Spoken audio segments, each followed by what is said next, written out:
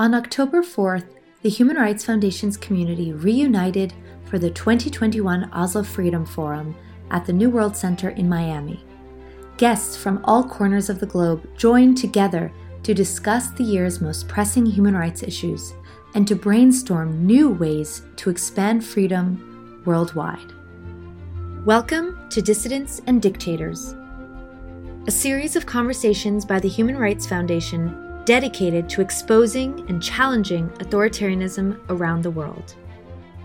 Our theme, Truth Ignited, sought to amplify the voices of those who speak truth to power and to ignite movements that seek justice and democracy and defy authoritarian regimes.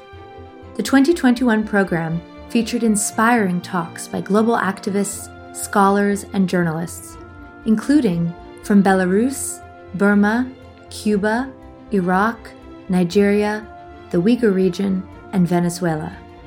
These are their stories, united around a common cause of uncovering truth. This episode was recorded during the 2021 Oslo Freedom Forum, a global gathering of activists and dissidents united in standing up to tyranny. Since 2009, individuals have come from across the world to educate, share, and inspire at the Oslo Freedom Forum. You can watch this programming and more on the Oslo Freedom Forum YouTube or Facebook pages.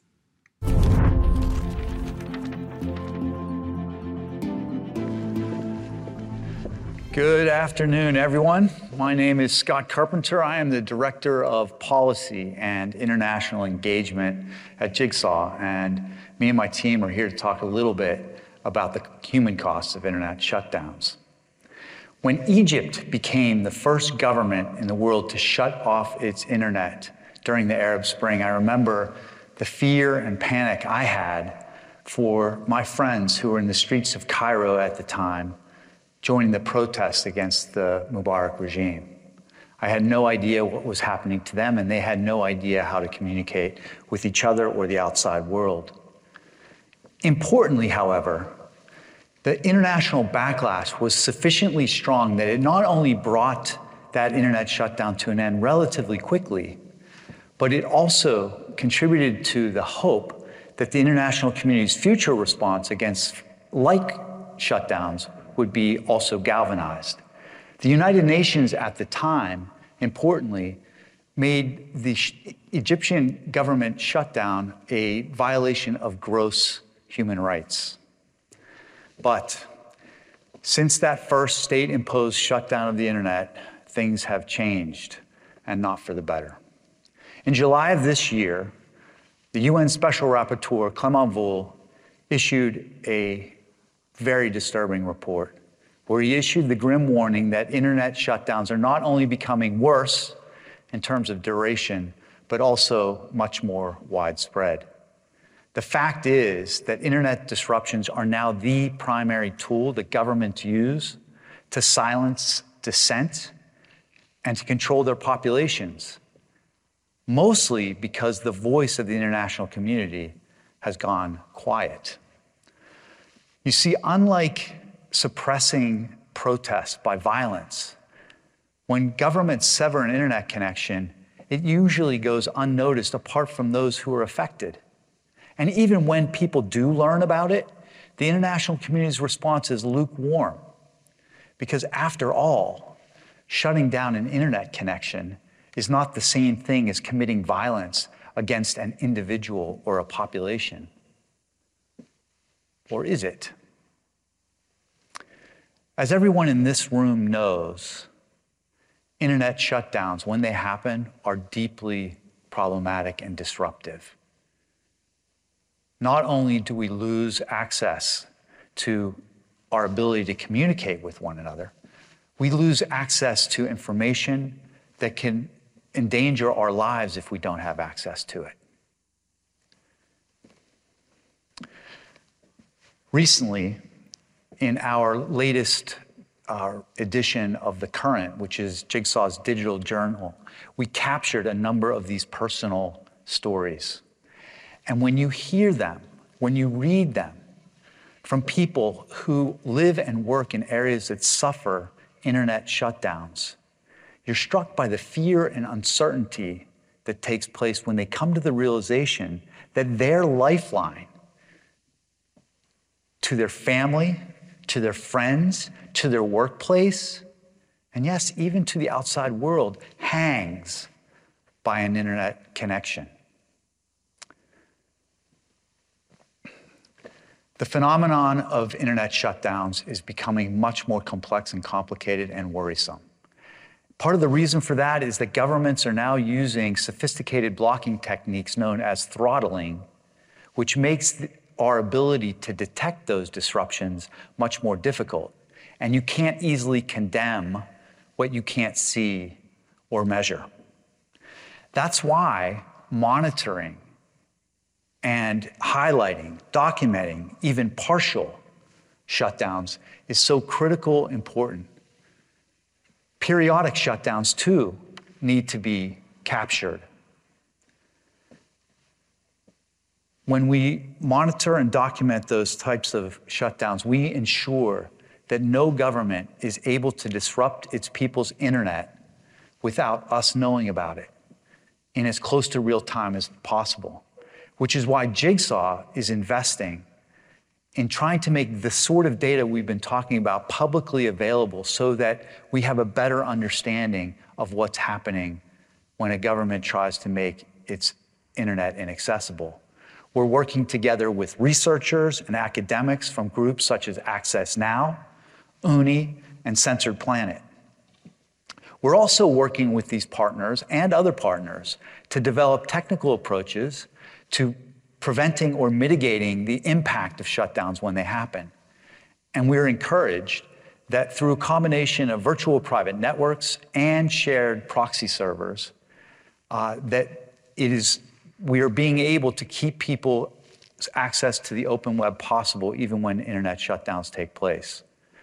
Moreover, some of the work we're doing on new internet standards, we are hopeful, when fully implemented, will do more to make domain throttling more difficult to do as well. But as always, technology is only part of the solution. We believe a key point in making future internet shutdowns more problematic is to raise the cost now in the eyes of the international community for such actions today. Grassroots movements like the hashtag #KeepItOn movement, which includes some 240 plus organizations across 105 countries, is a great start. The advocacy tools they've developed, the technical support, the legal interventions that they're piloting are all extremely helpful, but they can't do it alone. Democratic governments have to come together too, step up and to act.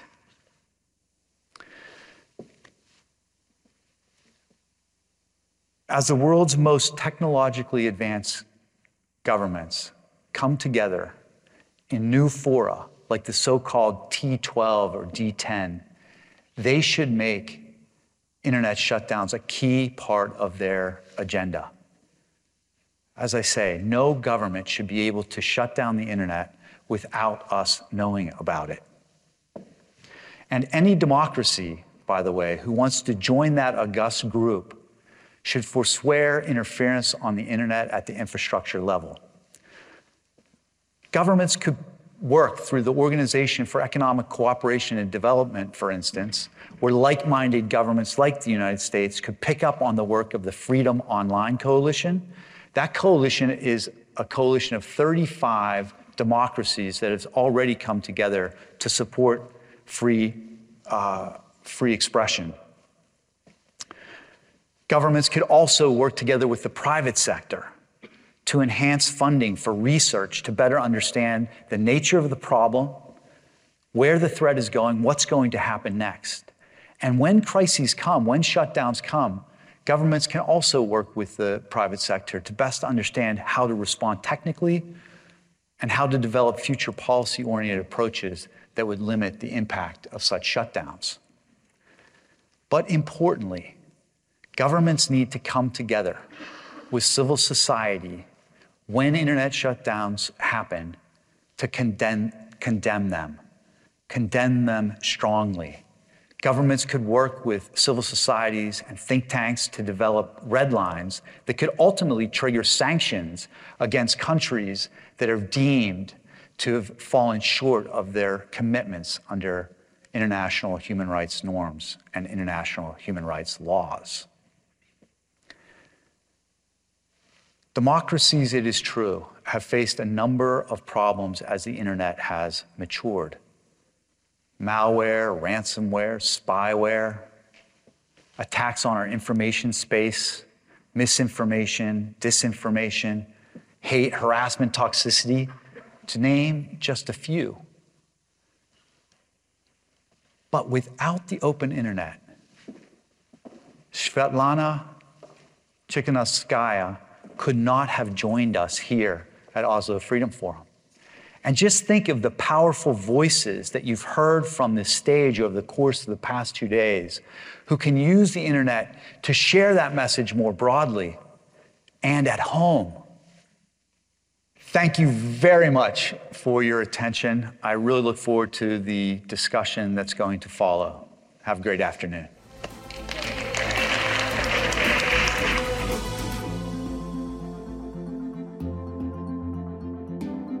Please help me to welcome our panelists.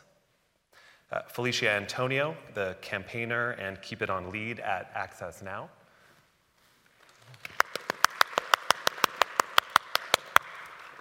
Marianne Diaz-Hernandez, the Keep It On fellow. Dr. Roya Insafi, assistant professor at the University of Michigan and the founder and lead researcher at the Censored Planet Project. Vinicius Fortuna, engineering manager at Jigsaw. And Scott Carpenter, whom you just saw. So, to get started, maybe Marianne or Felicia, this might make sense for you. In the past year, there have been multiple internet shutdowns that have made the news. And very recently, there have been concerns around continued access to the internet in Afghanistan. For our audience here today, what is a shutdown? Why do they happen? And how do they affect the people who are on the ground? Yes, hi, thank you. So I always like to emphasize the larger digital rights community has not come to like a everyone agrees term or definition for what an internet shutdown is, but for us, for Keep It On, an internet shutdown is an intentional disruption of the internet that renders it inaccessible or unusable, that targets a specific location or a specific group of people. And this means that it can make the larger internet inaccessible in a region or a country, but also it also might mean that it can affect maybe a specific service or a specific app if they are mostly used to communicate or to interact with people, which is the case in countries where they block social media, for instance, in specific circumstances. And that is for any number of reasons, but the most used are national security, in order to restore peace and order, which is a phrase that is said when there are protests or civic disruptions or of any kind, to prevent the spread of misinformation or to prevent hate speech. That is also one of the reasons that's given when it is aimed at restricting speech, at restricting dissent. And basically, the main points are that it is intentional. It can be issued by a government. The order can be issued by a government, but it also can be issued by any group that holds control of a territory or the towers or the infrastructure or by any kind has power over a specific area. and which happens, for instance, in conflict zones where certain groups can order shutdowns and can do order shutdowns. And that this intentionality betrays an intention to restrict basically the free flow of information and free speech. It seems sometimes that people might believe that if a country doesn't have a very high internet penetration, that maybe an internet shutdown might only be affecting the elite. Can you tell us maybe a little bit about the human impacts of shutdowns, even in countries that maybe don't have a lot of access? Yes, like that's I have heard that argument, but it doesn't make any sense to me because for countries that have lower internet penetration, that amount of internet penetration can be extremely important for them. Can be a way to get information out that they cannot by any other means. So these are countries that oftentimes have a restrictive environment for the free flow of information. Some countries that maybe don't have the most free environment for press to function. And so in those cases, it's even more damaging because when you have higher internet penetration, that often means less concentration, more companies providing the service, and an environment where you can, in fact, like if something is restricted, you can work around it and go somewhere else and hire a different company or travel to another location. While in places where internet penetration is low, it's very often the service is more concentrated, and concentration, as we have seen recently, is not good for the internet to work. Internet needs to be as distributed as possible to work properly. Roya, your team documents internet shutdowns, and you've done a lot of really incredibly innovative work to do that in a way that is it's ethical and it's expansive. Can you tell us about some emerging ways that governments are disrupting sites and social media? Hi, everyone. Absolutely. Sensor Planet has been collecting weekly data on website blocking for the past years. Looking at this data, we see a gradual escalation of censorship all over the world, especially on encrypted traffic targeting SNI, the part of the communication that is still unencrypted. This can be explained because of commoditization of filtering technology that bring monitoring and blocking and many advanced capabilities to the hands of any internet provider. As a result, we have seen two emerging behavior. First, governments don't need to spend lots of money to build the Great Firewall of China. They just need to set up a centralized management system and demand regional internet providers to block targeted content for a specific region, that rather than blocking for everyone within that country. And that's scary. Second, these cheap filtering technologies bring advanced capabilities beyond outright blocking to the hands of these providers. In March, Russian ISPs slowed down or throttled access to Twitter in order to pressure Twitter to comply with content removal requests. Russia gave Twitter till May 15 to either obey their demands or they would move to blocking. Unfortunately, Twitter panicked. They did bend to Russia's request and didn't provide any transparency about what the contents they removed or what the negotiation between Russia and Twitter was about. At that time, I did an extensive rapid response investigation to understand in and out of how the throttling is implemented, and you can find the report. Throttling is a new emerging censorship technique that is very easy for providers to implement and deploy, but really hard, as Scott mentioned, for users to attribute or circumvent.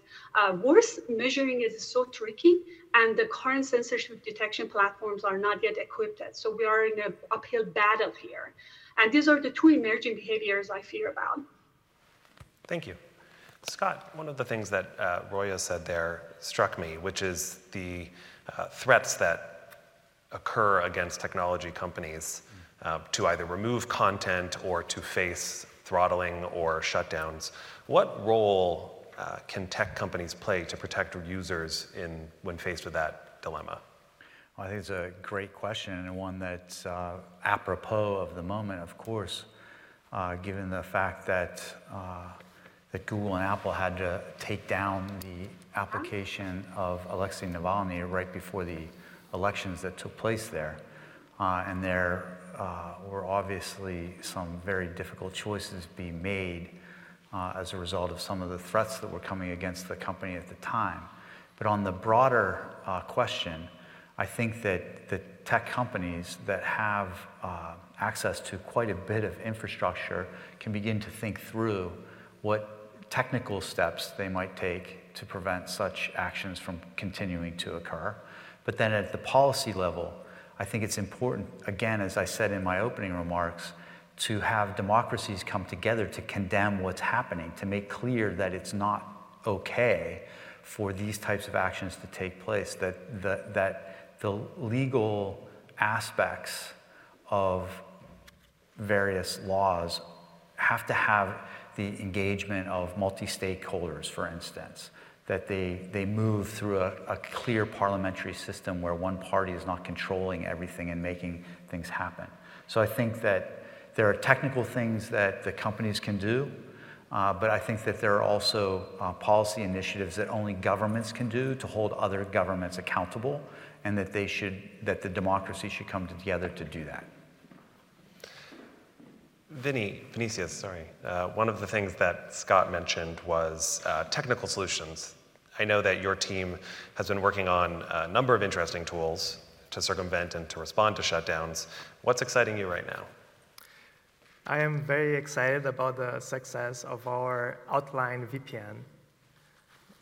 Every one of you can become a fighter for internet freedom. With Outline, you can create your own VPN service on the cloud and then share access with your friends, your family, your community. You can enable people to participate in the global internet. How cool is that? You can go to social media and brag about it, that you're helping people and inspire others to do the same. Outline has always been about community. We actually started with the ShadowSox protocol, which was something built by people in China to bypass the Great Firewall. And nowadays, we have organizations such as the ASL19 and Anthlink that are running Outline servers and distributing access for free to people in places like China and Iran and other places that censor the internet. So,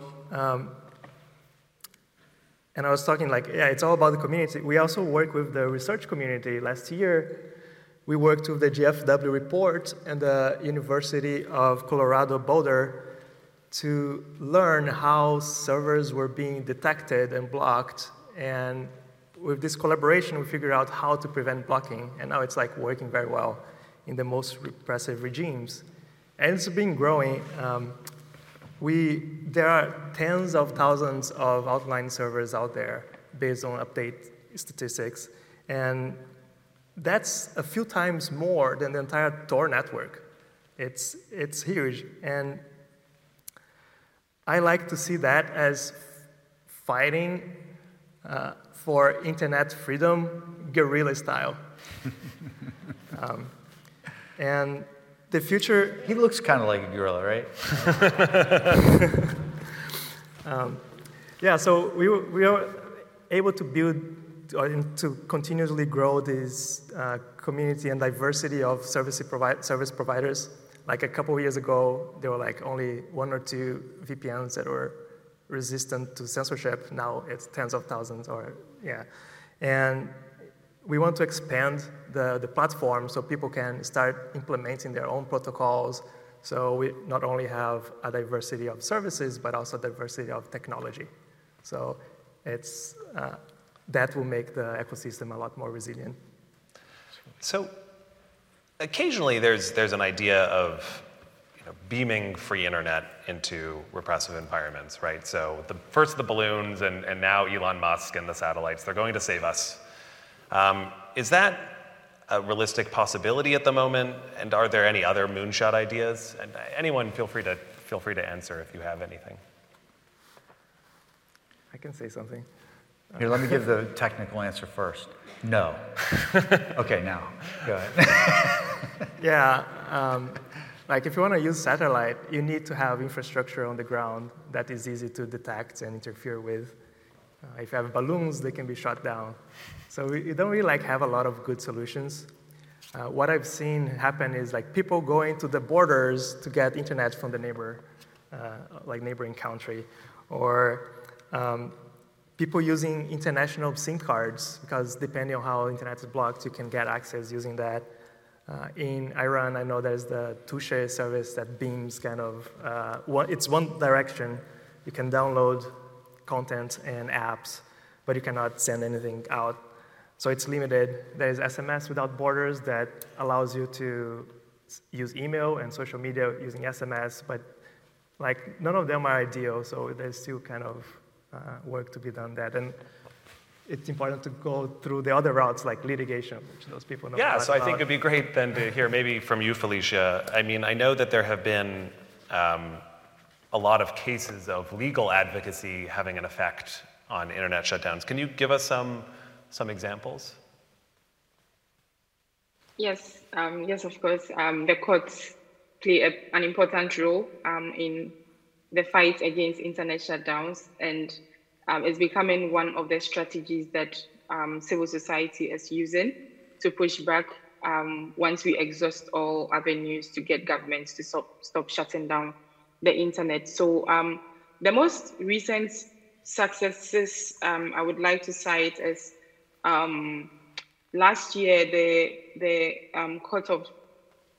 Community Court of the Economic Community of West African States, ECOWAS, ruled that the internet shutdowns that were imposed in Togo in 2017 during protests were illegal and did violate fundamental rights of citizens, which is a landmark ruling for the community, and we did welcome it very much. Prior to that, we had a number of interesting cases as well, where, for instance, in Sudan in 2019, when the military shut down the internet, an individual actually took the service provider, that is Zain, to court, and the court ruled in his favor, got his internet restored, and as a result of that legal case, internet access was restored in the whole of the country. In the same year, there was a shutdown that was ordered by a minister in Zimbabwe, and then the case was taken to court by civil society. And again, the court ruled that the minister did not have the power to shut down the internet as a national security measure. So these are becoming ways and means for civil society to push back and challenge internet shutdowns in courts. And the most recent example I would cite is actually there are two. During the elections in Zambia, the government blocked access to social media. Civil society took the government to court, and then the Zambia High Court ordered the authorities to restore access to these platforms. That was a day after elections.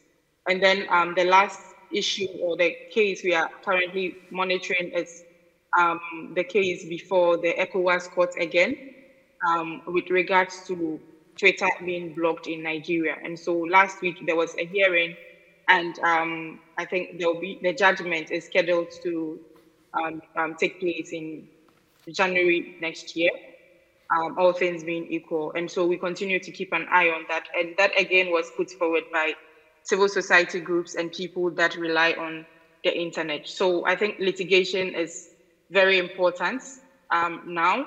But one thing that is also important to note is not all courts are welcoming and not all courts are accessible to the people. And so you have to also understand this as a strategy that you use to push back against internet shutdowns. So I know one of the interesting features of the court system is you always need to have evidence that you can submit. Obviously, testimony can be part of that evidence, but documentation also is extremely important in those cases. And Roya, your group has been working on documentation for years. What is your approach and how has it evolved over time? A decade ago when Arab Spring happened, I asked how we can collect censorship data without asking local volunteers in the region.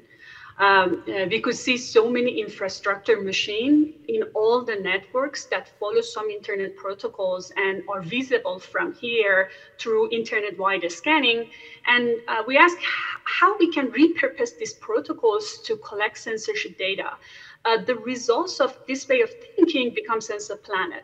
We built many tools that send traffic from here to many infrastructure devices, often owned by organizations or government themselves, and collect data about different forms of website blocking, such as IP, DNS, application layer. And we run our tools weekly and collect data about 2,000 sensitive and popular domains and from 100,000 vantage points in almost all countries. This remote way of measuring is kind of safer, so it does because it doesn't need volunteers' help. More, it leads to a more continuous and robust data. Recently, in collaboration with Jigsaw team, with you guys, basically, we built an interactive dashboard that facilitate working with our data for all practitioners and collaborators. I will tweet about our dashboard after the panel, and I encourage people reaching out if they see our data is useful to them. We also have developed a rapid response capabilities within SensorPlanet team to quickly run censorship measurements in response to real-world events. We helped uncover many details about high-profile events, such as Kazakhstan Man in the Middle event, and we work very closely with activists and journalists for a broader impact. And so please feel free to reach out to us if you think our expertise and capabilities can help you with your advocacy efforts. All right, well, we're out of time, but I'd like to go around. I'd like to go around and ask each of our panelists for one thing that they think people here in our audience can do to make a change. Why don't we start with you, Roya, since you, I think, hinted at one at the end of your last answer. Yeah, raise voices to the ones who don't have a voice. Felicia? Shutting down the internet is diplomatically incorrect, and so we should call out governments that shut down the internet undiplomatically. There's nothing about let's be diplomatic in how we handle that. And let's keep it on at all times and push back against internet shutdowns. Marianne? Yeah, to continue in that vein, there is no circumstance in which an internet shutdown is correct. So there is no excuse for that. And in that vein, every one of us, like, it doesn't matter the amount of knowledge that we have about shutdowns, can help spread information and shed lights into the country where there are internet shutdowns happening right now and there are severe human rights violations. And if we don't civilize what's happening there, they may not ever come back online. And it's not, as Roya said, they cannot get that information out by themselves. They depend on others helping them to do that. So that's what we need to do, spread that information. Is this working? Yeah. Okay.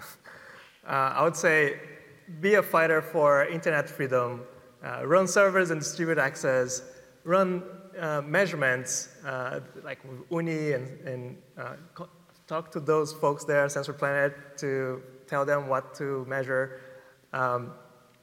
explore the data, go to their dashboard and go to UNI, share your insights, report on those things.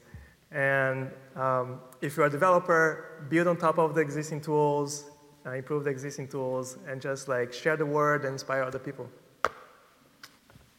Yeah, I would say something similar. I was really impressed by and moved by the story you told. And I think keeping close to those of us who are trying to work on technical solutions to keep us safer, it's really important that we are working toward the use cases that you are most concerned about. So finding ways for us to collaborate, to hear your stories. That's part of the reason we're here at OFF, because we get to meet so many people who are on the front lines of these challenges. So keep telling your stories, find ways for us to hear them, and we will find ways to hear them. Thank you, everybody.